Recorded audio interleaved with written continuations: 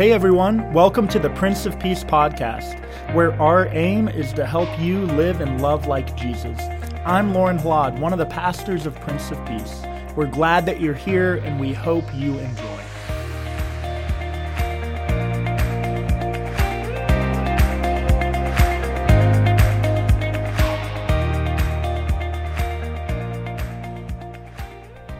Last week I said that resiliency as people of faith has to be about more than survival. Resiliency as people of faith is about staying faithful to God's vision of restoring a broken world, healing what is broken, restoring everything that fractures or divides humanity. This is God's vision for the world. And the vision that guides our congregation here at Prince of Peace Lutheran Church is a vision of God's world being restored with grace and peace. Now this vision, it must be more than simple words. It has to be more than black ink on paper, more than something written on the wall or church speak that you hear about in a sermon. This vision of the world being healed, mended, put back together has to guide everything that we do. The vision of the church, especially in this age, is not survival. Our vision, our guiding force, isn't to make it through the pandemic. The vision is not simply to offer religious goods and services. The vision isn't to have the best programming or programming for programming's sake. It's not even about offering weekly worship just to have weekly worship. The ultimate guiding purpose of our life together as a body of Christ, as the heart, hands, and feet of Jesus in the world, it's about restoration. It's about healing. It's about love. It's about peace. It's about living and loving like Jesus and telling others of the saving grace that can be found only in our crucified life together. A crucified life where the ways of sin are put to death and where God raises us up to new life, new hope, new possibilities, a brand new humanity. Where there is no more crying, no more mourning, no more divisions, no more hatred, no more pain. A world restored with grace and peace. This is what guides the church. This is what guides our congregation. And yes, this is what God wants desperately to guide your life and my life and our life together. But here's the thing. Having a clear understanding of our vision, it also helps move us from simply being present to truly understanding our purpose. I'm recording this sermon on Thursday, November 5th, in the wake of our presidential election here in the United States. And Americans all over our country are anxiously awaiting, as I record this, the results of that election. Now, one thing is perfectly clear right now. We are living in a very divided country where millions and millions of Americans see very important issues differently. This election has simply revealed the bitter divisions that we know are present in our life together. This has been a time for me of mourning how differently people see really important issues, how ugly things have gotten. Tactics of fear or hatred or making a friend into an enemy, all of that has been so active and present. And I mourn it. This election cycle has put on full display the reality of divisions in our republic. And as you listen to this sermon right now, it might be possible that the results of our election are known, or in the days ahead, they will be known. Here is one thing that is certain. Once we have the election results, millions of Americans in our country will be celebrating, and millions will be mourning. So where do we go from here? What is our calling? What is our purpose? Today, I want to talk about being guided by vision, being guided by the reality that we are called to be citizens of the kingdom of God, which cannot be fit or molded into a box of partisan politics.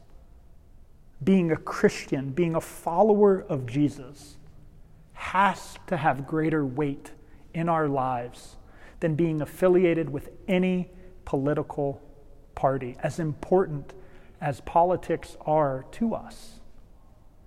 Because in the cross of Jesus, we know that all of those identifiers, all of those identities that we carry for ourselves are put to death, just as Christ was stripped of everything socially, politically, religiously on the cross. As he hung there humble, we know that he died stripped of everything. The theology of the cross is what centers us. That even though we have differences, that even though we see the world differently, we are all united, not necessarily in our total agreement about everything, but we are united in our need for that Savior who hung upon the cross. We are united in our collective need for God's grace. And the cross teaches us that Christ died for all. For you and your political enemy. For you and your neighbor that you disagree with. For you and the person that you used to sit next to in the pew at Prince of Peace, who sees the world very differently than you do. In our gospel lesson for today in Matthew chapter 25, we see one of three preparation parables. These are parables that Jesus taught, and they're all about being prepared for the coming of Christ. As I've read through the preparation parables, I've also started to understand them as purpose parables. They're not only about preparing for the coming of Christ, just like we see in the one about the 10 bridesmaids for today, but they're also about purpose. In our parable for today, we hear about these 10 women who are invited into a role. They're to have lamps lit and to wait for the bridegroom to come. Now, these aren't bridesmaids that you might think about in a wedding in our context, in our culture. Most likely, these were little girls who were invited to be a part and to play a very important role. As the bridegroom and the wedding party would be arriving by night in a culture and a time with no electricity or street lamps, lit by only the stars and the moon, they were to hold out their lamps, to have enough oil ready so that the bridegroom could see where the festival, the banquet would take place.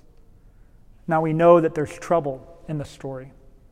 For 5 of these girls, will they bring just enough oil for their lamps?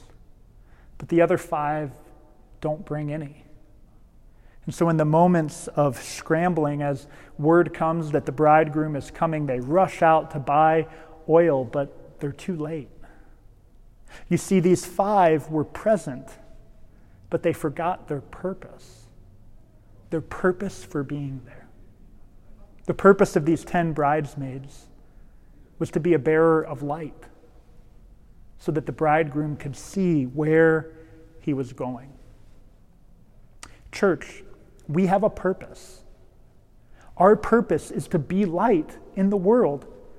Now, we are not the light. The light is Jesus Christ and Christ alone, but we are called to reflect that light in this world. We're called to reflect that light with how we treat one another, how we love one another, how we serve one another, how we work together to advocate for justice and peace in this world. We need to be more than present. We need to live into our purpose.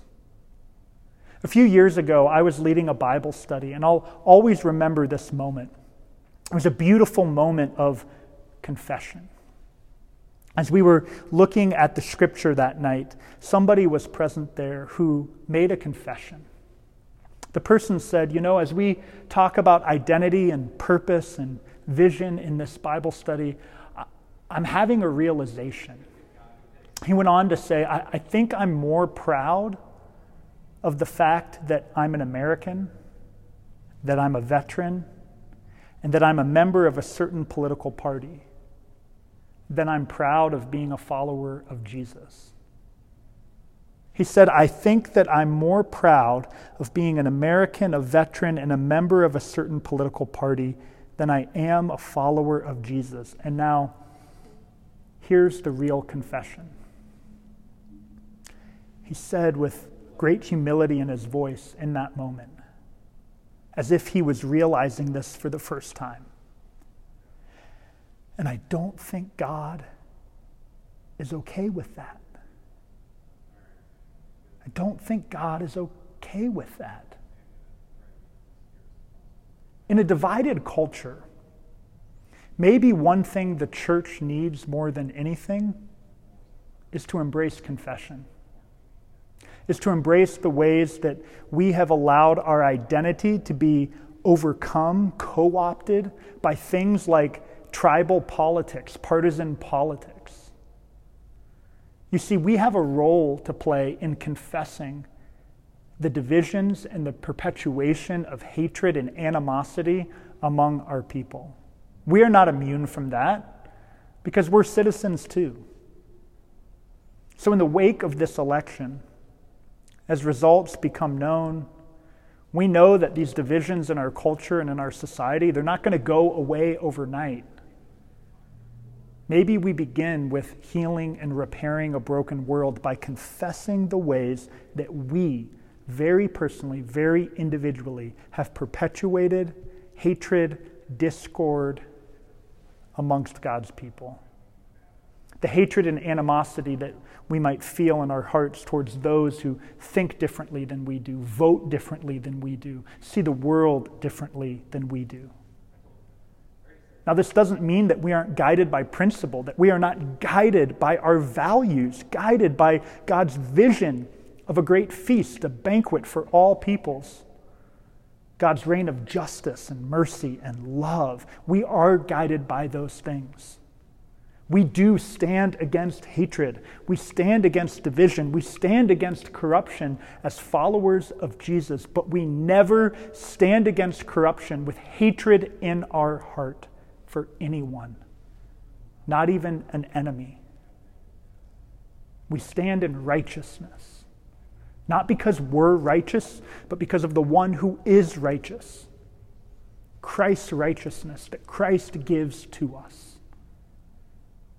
This vision of God's world being made whole. I can't bring about this vision on my own, and neither can you. The church can't bring about the fullness of this vision apart from Christ. But we are called by Christ to pursue it, to live into it, to be committed to it, to heal a fractured and a broken world. How is it that you will be a part of healing today? Who can you call? Who can you reach out to that might see the world differently than you do? Who maybe voted in this last election differently than you did? How can you build authentic connection and community? You see, we're called to do more than confess the ways that we perpetuate sin and division. We're called to form connection. We confess and we connect. We confess and we connect. So that we're not just present, but we're reminded that we have a purpose. To heal, to love, to mend, and to work towards that day when all things will be made new.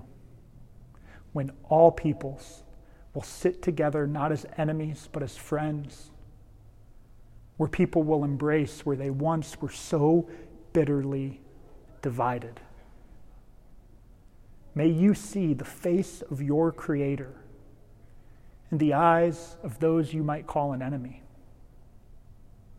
May we all be humbled to see the face of Jesus, whose face is filled with mercy, love, and hope for a hurting and divided world. Cling to your faith in the crucified and risen Lord. God loves each of you, and I do too. Amen. Thanks for tuning in to the Prince of Peace podcast. I hope that today's message has brought comfort and inspiration to your life. Have a great rest of the week.